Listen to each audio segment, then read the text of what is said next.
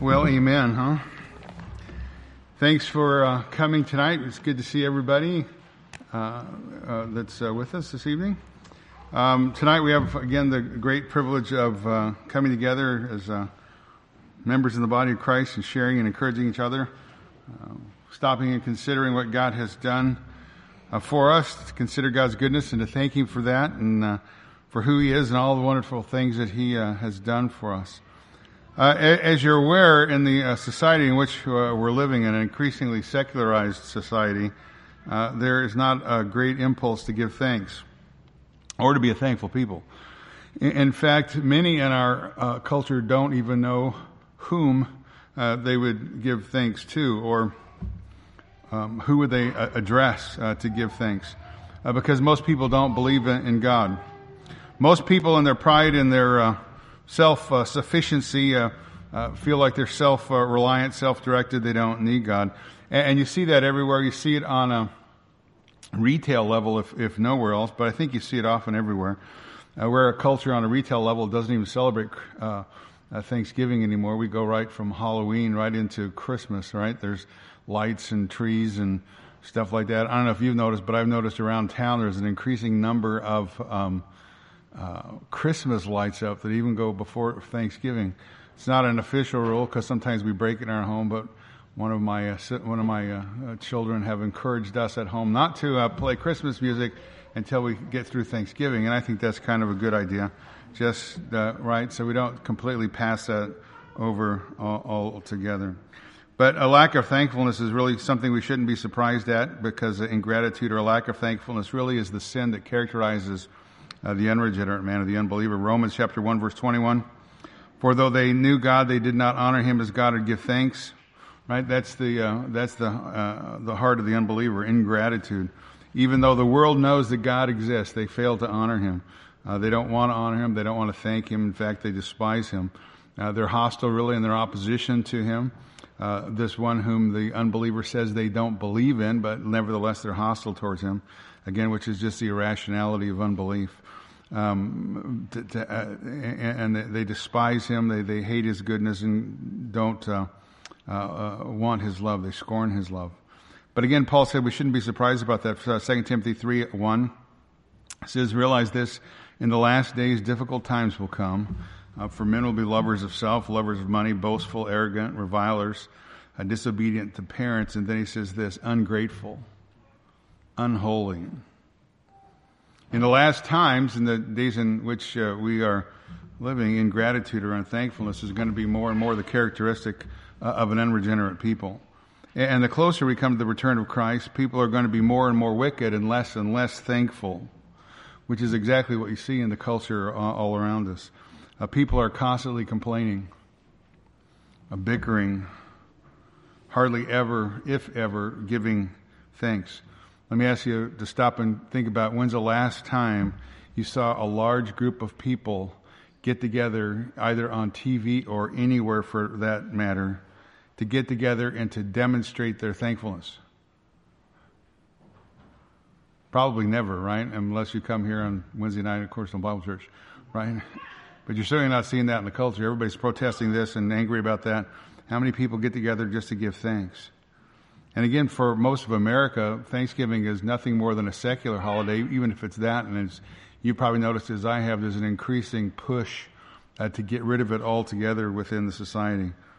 For most people, it's nothing more than a secular holiday, nothing more than just a day filled with some kind of sentiments and of bygone days and football and an excuse to overeat, etc., and so forth. But that's not the way it should be for us as followers of Christ. We who've been saved by God's grace through the shed blood of His Son, the Lord Jesus Christ, we gather together each Lord's Day, and we gather together on the night before Thanksgiving Day, and we worship Him, and we thank Him, amen, because we're a thankful people. We have much to thank our God for, this Father in heaven who's loved us so much that He sent His Son into the world for us.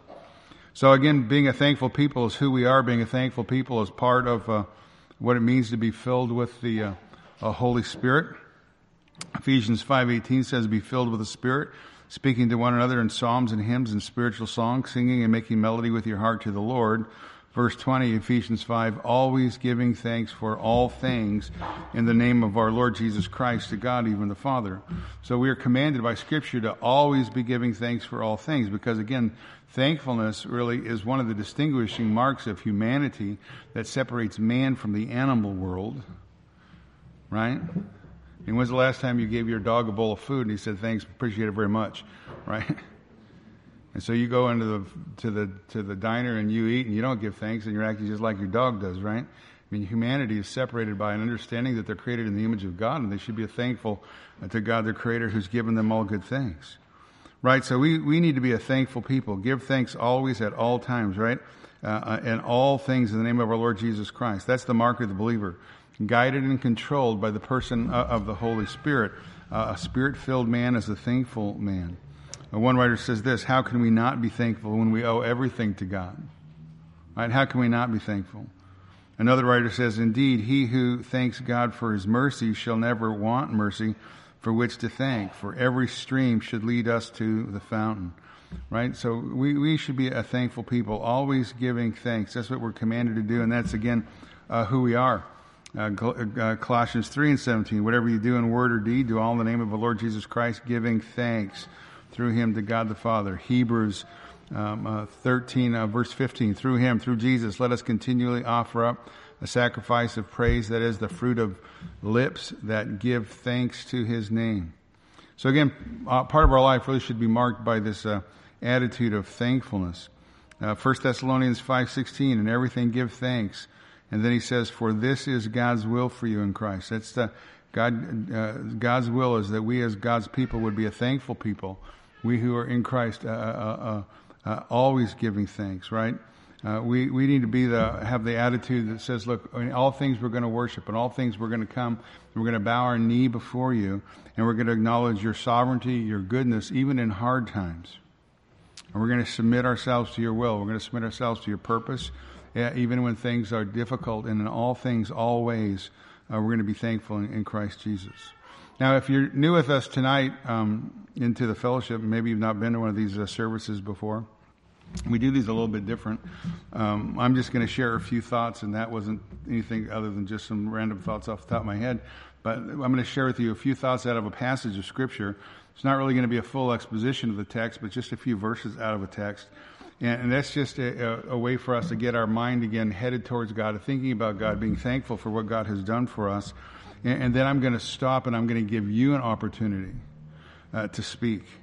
Carl, are we going with a microphone tonight? Good. All right. So there's going to be Carl on the microphone, and at the end here, he's going to come around and you're going to have an opportunity to stand where you're at and tell us what you're thankful for. And then as we end our night together, we'll all take the Lord's table and thank the Lord Jesus Christ and the Father for sending Christ into the world. Now, what I want you to do tonight, the passage I want to look at is in Ephesians 2. So if you have your Bible, open it to Ephesians 2. If not, grab a pew Bible right in front of you. Ephesians chapter 2. And again, it's not going to be a full exposition. Just some comments out of a few verses of just a tremendous portion of Scripture that is familiar but really speaks to us about God's marvelous grace. Ephesians 2, verse 4. It says, but God being rich in mercy, because of his great love with which he loved us, even when we were dead in our transgressions, made us alive together with Christ. And by grace you've been saved. And raised us up with him and seated us with him in the heavenly places in Christ Jesus, in order that in the ages to come he might show the surpassing riches of his grace and kindness towards us in Christ Jesus. For by grace you've been saved through faith, and that not of yourselves, it is the gift of God, not as a result of works, that no one should boast. For we are his workmanship, created in Christ Jesus for good works, which God prepared beforehand that we should walk in them. It's one of the most wonderful portions of Scripture, I think, found any place in the Bible. It's a portion of Scripture that really lifts us upward to the heights of heaven and really brings us face to face with the marvelous grace of God towards us in Christ Jesus. And the first two words there in verse 4, but God, are little words, but they're tremendously, tremendously important. Because those two words, but God, take us from the realm of hopelessness and despair into the hope of the gospel. But God, those two words take us from condemnation to no condemnation. The two little words, but God, it's known as an adverse of the word but. It's introducing a contrast. It's a transition point that introduces a contrasting situation. Verse 4, but God comes after the introductory statement in chapter 2. So look up there at verse 1. Chapter 2, verse 1. You were dead in your trespasses and sins in which you formerly walked according to the course of this world, according to the prince of the power of the air, of the spirit that is now working in the sons of disobedience. Among them we all too formerly lived in the lusts of our flesh, indulging the desires of the flesh and of the mind, and were by nature children of wrath, even as the wraths, but God. So to say that we are in a desperate condition, mankind's in a desperate condition, would be an understatement. An understatement of the greatest kind. We can't solve our problems. We can't solve our issues. We don't have enough wisdom. We don't have enough power. We're impotent to do so. Now that doesn't stop us from trying, right? Because men have been trying for thousands of years apart from God to try to solve their problems, but you might just want to pop your head up and look around and see that things are not getting any better, but things are getting actually what? No, much worse. Much worse. Moment by moment, exponentially worse. And mankind only has one hope. The only hope of mankind is that God would intervene. Is that God would intervene into the affairs of mankind. That's the glorious good news of the gospel, the fact that God has done that very thing. Those two little words, but God, really is that, if you wanted to boil it all down, that's the Christian's message. The Christian's message to the world, the intervention of God, but God.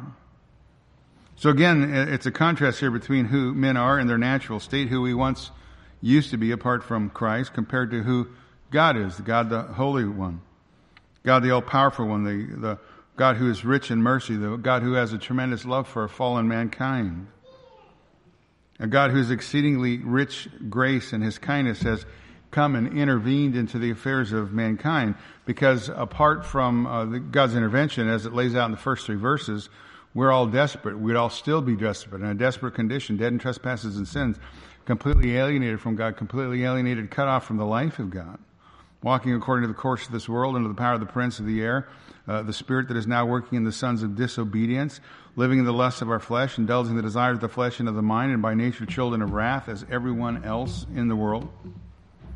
Completely alienated from God and the life of God again, blind to the glory of Christ, perishing, unable to hear the voice of God, unable to hear the voice of the Holy Spirit, with no love for God, no sensitivity or awareness of His reality. Again, carried along, dominated by an evil world system where God is shut out, where rebellion is everywhere, where disobedience is commonplace, committing acts of treason and acts of insubordination, refusing and unable to subject ourselves to the person of God, and again in bondage to Satan, dominated by our own sinful lusts and passions, and the just object of God's wrath. Nothing but people fit for eternal condemnation, headed towards a final eternity in hell apart from God, facing a certain terrifying expectation of judgment and the eternal fire, the eternal fury of fire that consumes the adversaries. That's who we were. And that's what we deserved. All of us, judgment, condemnation. But God. But God stepped in, and God did what only God could do. But God, being rich in mercy, because of His great love with which He loved us, even when we were dead in our transgressions, made us alive together with Christ, and by grace you have been saved. So again, I think those two little words, but God, are perhaps the most important words in the entire English language put together. But God. But God is actually where sin and mercy meet. But God. Now, someone has said those two words mark the difference between life and death, between a life of turmoil and a life of peace, between a life of sin and sorrow and a life lived to the glory of God, between salvation and damnation, between heaven and hell. Those two little words, but God. God's intervention. Now, God's intervention is not only a personal thing, but it's a precious thing.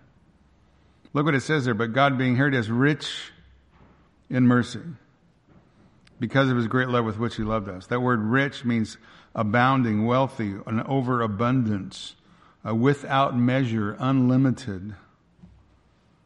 Paul is saying by nature, God, who is the only God, God of the universe, possesses an overabundant, measureless, unlimited quantity of mercy. And the understanding of the word mercy means kindness or goodwill. And it's kindness or goodwill towards the miserable, towards the afflicted, those that are afflicted by sin and with a desire to help them. The commentator D. Edmund Hebert defines mercy like this. He says it's the self-motivated, spontaneous, loving kindness of God which causes him to deal in compassion and tender affection with the miserable and distressed. I mean, again, this is the self-motivated character of God, his loving kindness. And again, this God who we serve, this God who rules the universe, who created the universe, again, the text says he's rich in mercy. One of the things that I always find astounding in the New Testament is how many times when you read of Christ interacting with people who've got great difficulties, and the writer will say that he was moved with compassion. Right? He was moved with compassion. He often looked on those who were afflicted and downtrodden and lost in their sin. And he has a splanknon is actually the word, but it's a kind of funny word. It just means from the gut. This feeling of compassion, mercy. So he sees a need, and out of the inner nature of who he is, there's this driving passion to reach out and love and to do something and to alleviate the suffering of men. And again, if you look at the previous condition of who we were back up, and again, the first 3 verses, well, you can never find a group more afflicted, right? And more miserable, more in need of someone who's superior to come and show them compassion and mercy.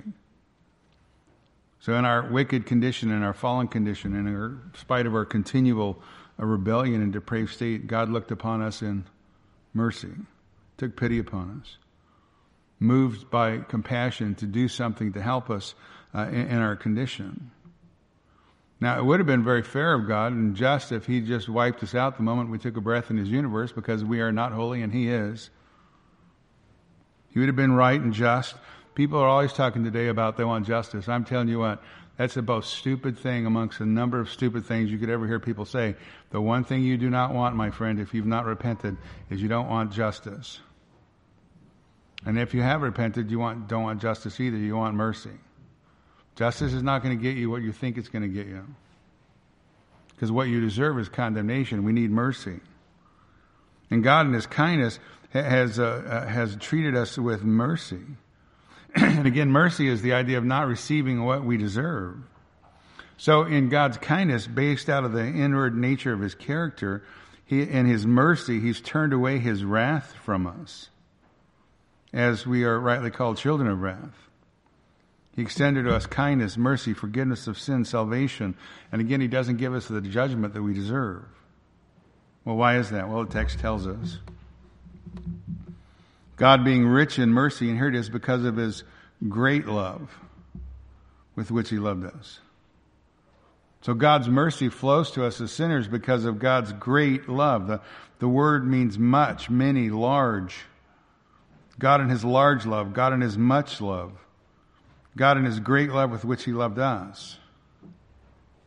So again, God in his very character, his nature is intrinsically kind, intrinsically overflowing with mercy and love. And in his great love, he reaches out to the vile, to the sinful, to the rebellious, to the depraved, the destitute, the condemned human beings like us, we who have rightly earned his just condemnation and eternal judgment, we who hated him, and loved our sin more than we loved him, or loved our sin more than we loved anything else. And he grants to us salvation. He grants to us forgiveness of sin and eternal blessing through his Son, the Lord Jesus Christ. Tremendous truth. He grants to us that great gift of salvation, forgiveness, and eternal blessings through his Son, the Lord Jesus Christ, because we were so bad, so vile, so corrupt, that nothing but the second person of the Blessed Trinity, leaving eternity, stepping into time, putting on our humanity, standing in our place and dying for us, taking the stroke that was due us, nothing except that could ever save us from our sin. Nothing could reconcile us to God except the person of the Lord Jesus Christ, nothing or no one else. And that is something we hear a lot, and I think, again, over familiarity sometimes is a problem for us. Because that statement there is unbelievably great truth, but it is so spectacularly unique, so unusual, so unprecedented. We got to make sure we don't overlook that fact that we've heard so many times. Because there's no other religious system in the entire world, not a one, of the multitudes of false religious systems where their so-called deity comes and dies for or in the place of that deity's followers. Not a one. Right? Of all the false religious systems in the world, they all demand the worshiper to come and do something to appease the wrath of the angry God against their sin. But it's only the truth of biblical Christianity that states the fact that there's nothing that man can do to appease the wrath of the holy, angry God towards their sin. Therefore, God, out of his tremendous love for man, came and did what only God could do, because man can't do it for himself, but God did. That's the tremendous truth of those words, but God. Not one of the world's false religions, not one of the world's false prophets or false gods or false deities ever did what Jesus Christ has done. Not a single one of them. Not one of the world's so-called little g gods or prophets ever came down to this world of rebellious sinners who hated him, and who hated him so much, as we're going through John chapter 8 and 9, who hated him so much they wanted to kill him. And knowingly he came to this rebellious planet. Knowingly he knew he was going to suffer and die. But he came and willingly died for them. He died for us. Right? There's not one of the false deities anywhere on the entire planet that ever gave himself out of love and to die for the very same creation that rejected him in total. Not one but God. Not one but God. It's only Jesus Christ. Only God through Jesus Christ that demonstrates that kind of love. Romans 5:8, God demonstrates his own love towards us, and that while we were yet sinners, Christ died for us. Galatians 1:4, Jesus gave himself for our sins that he might deliver us out of this present evil age, according to the will of God, our God and Father. 1 Peter 3:18, for Christ died also for sins once for all, the just for the unjust, in order that he might bring us to God. 1 John 4:10, in this is love, not that we loved God, but that he loved us and sent his Son to be the propitiation for our sins. Again, there's that one word, propitiation, just is one word encapsulated everything that I've just said, that God himself turns away his own anger because of our sin towards him. He comes and he stands in a place and he takes the stroke. He turns his own anger away from himself and pours out his wrath upon his Son, the Lord Jesus Christ, and pours out on us love. Tremendous statement. If there's any way for man to be reconciled to God apart from sending his dearly beloved Son, the Lord Jesus Christ, into the world to die as a substitute and a sacrifice for sinners and suffering at the hands of a godless men, if there was any other way for that reconciliation to occur, if there's any other way for propitiation to happen, then again I would say, and I've told you 100 times, God would never have sent his Son, the Lord Jesus Christ, into the world. Out of his love for his Son, he would have never sent him if there's any other way. That's one reason God is so angry with these false religious systems and the lies against the truth, because it is damning men's souls eternally, but it is a lie against the truth, and it's a lie against the love of the Lord Jesus Christ that says there's another way. You're not getting to heaven by good works. You're not getting to heaven by lighting candles or doing good deeds or saying Hail Marys or doing acts of so-called righteousness or whatever. You only get to heaven through the person of Jesus Christ. There's no other way to reconcile man to God except through the person of the Lord Jesus Christ. Acts 4:12, there's salvation in no one else. There's no other name under heaven that has been given among men by which we must be saved. Right? So at the sacrifice of Christ upon Calvary's cross, that proves our helplessness. That proves our hopelessness. And it also proves God's great love. But God, being rich in mercy because of his great love with which he loved us. Agape is the word. And agape is the love of action, not the love of emotion, not eros or phileo or something like that. It's the love of God that sought to meet our needs. The love that sought to meet our well-being. It's a determined act of the will that always results in determined act of self-giving. It's a sacrifice of self for the sake of others. Even those who may not care anything for you, and even those who hate you, because that's where we all were before God in His kindness awakened us to the truth of the person of Christ. That's agape love. It's God's determined will out of the great love with which He loved us before the foundation of the world, that He decided that He would send His Son, His dear Son, the Lord Jesus Christ, into this world to die for the sins of mankind, for our sins, to send Him into the world because of our sins. And again, another verse that we just can't let the familiarity do away with the spectacular truth. John 3:16, for God so agapied the world. God so loved the world that He gave His only begotten Son, that whoever believes in Him shall not perish but have eternal life. Tremendous truth. You know, agape is one of the rarest words in the ancient Greek literature, but one of the most common words in the Greek New Testament. Agape love is the love of God.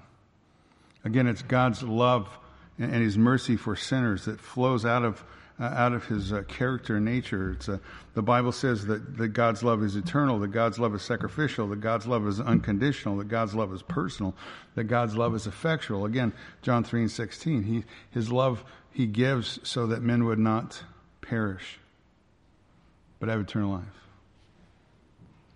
So again, when we were in the very depths of our sin, deserving nothing but God's wrath and condemnation, He reached out to us in love and rescued us.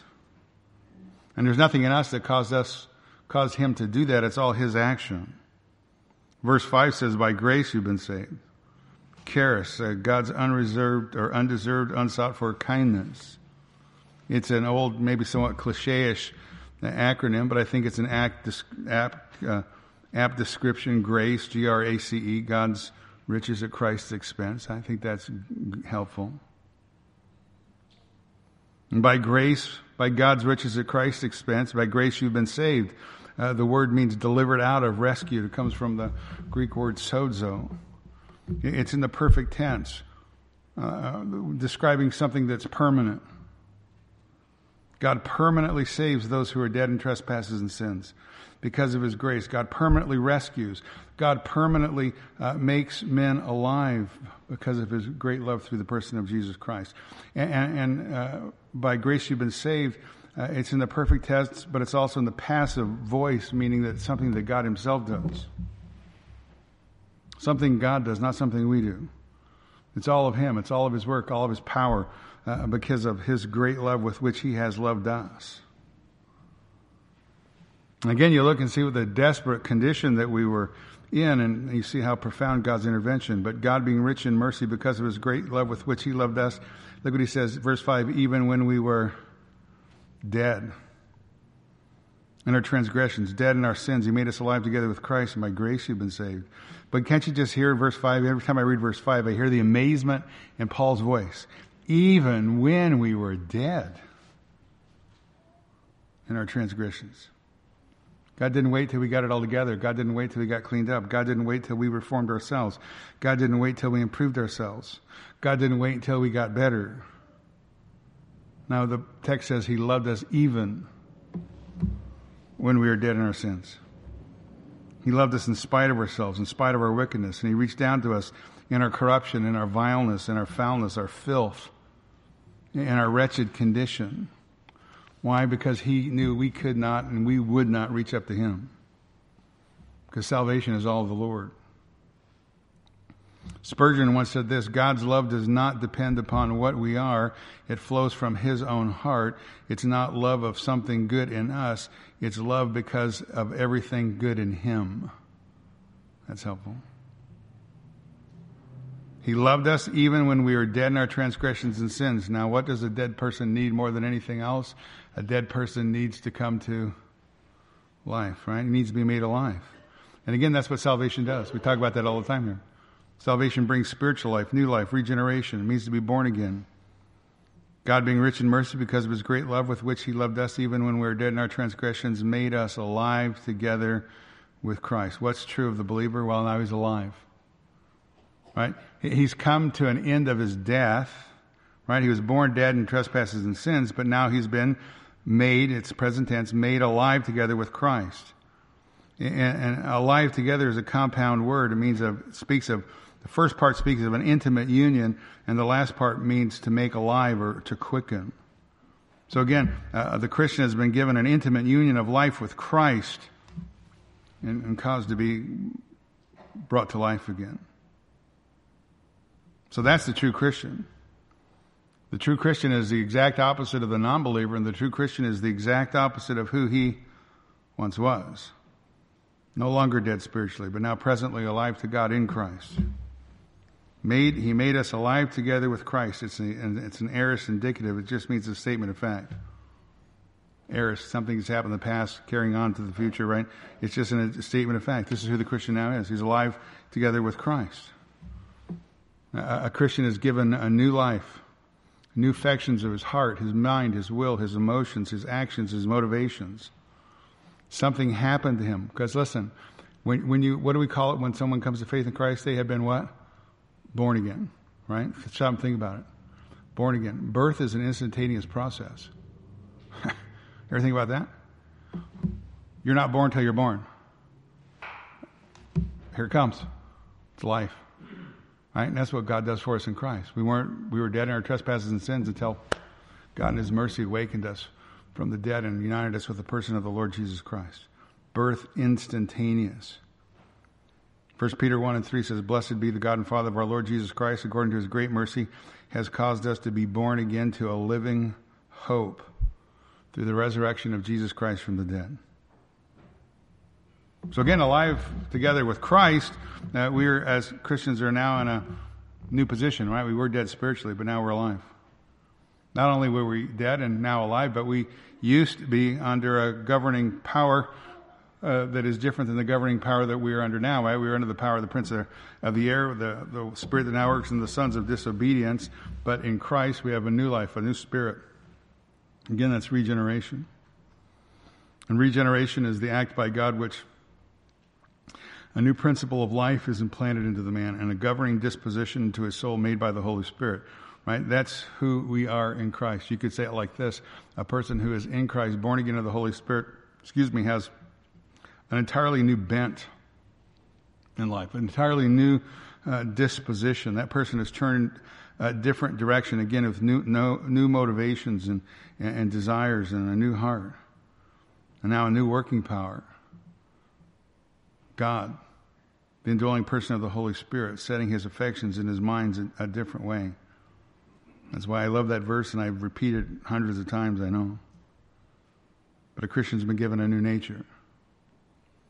Therefore, if any man is in Christ, he's a new creature. Old things pass and new things have come. Right? God, being rich in mercy because of his great love with which he loved us even when we were dead in our transgressions, made us alive together with Christ, and by grace you have been saved. Isn't that a great passage of Scripture? So when it comes to being thankful, we can be thankful for a lot of things, but mostly we should be thankful for our salvation, our great salvation, amen? We should be thankful for the great grace of God that he poured out to us, or poured out upon us through the person of the Lord Jesus Christ. This God who is rich in mercy, this God who has a great love with which he has loved us, and out of his divine grace, out of his divine sovereignty, he chose us to belong to him. Through the marvelous providence and the sovereign plan and the goodness of God. It says in the text, he predestined us to adoption as sons through Jesus Christ himself, according to the kind intention of his will, to the praise of the glory of his grace. It says God has saved us and called us with a holy calling, not according to our works, but according to his own purposes and grace, which he granted us in Christ Jesus from all eternity. 2 Timothy 1:9. Right? Saved by grace, made one of his own, given a new life, a new direction, a new hope, new purpose in life. A lot to be thankful for, especially our salvation.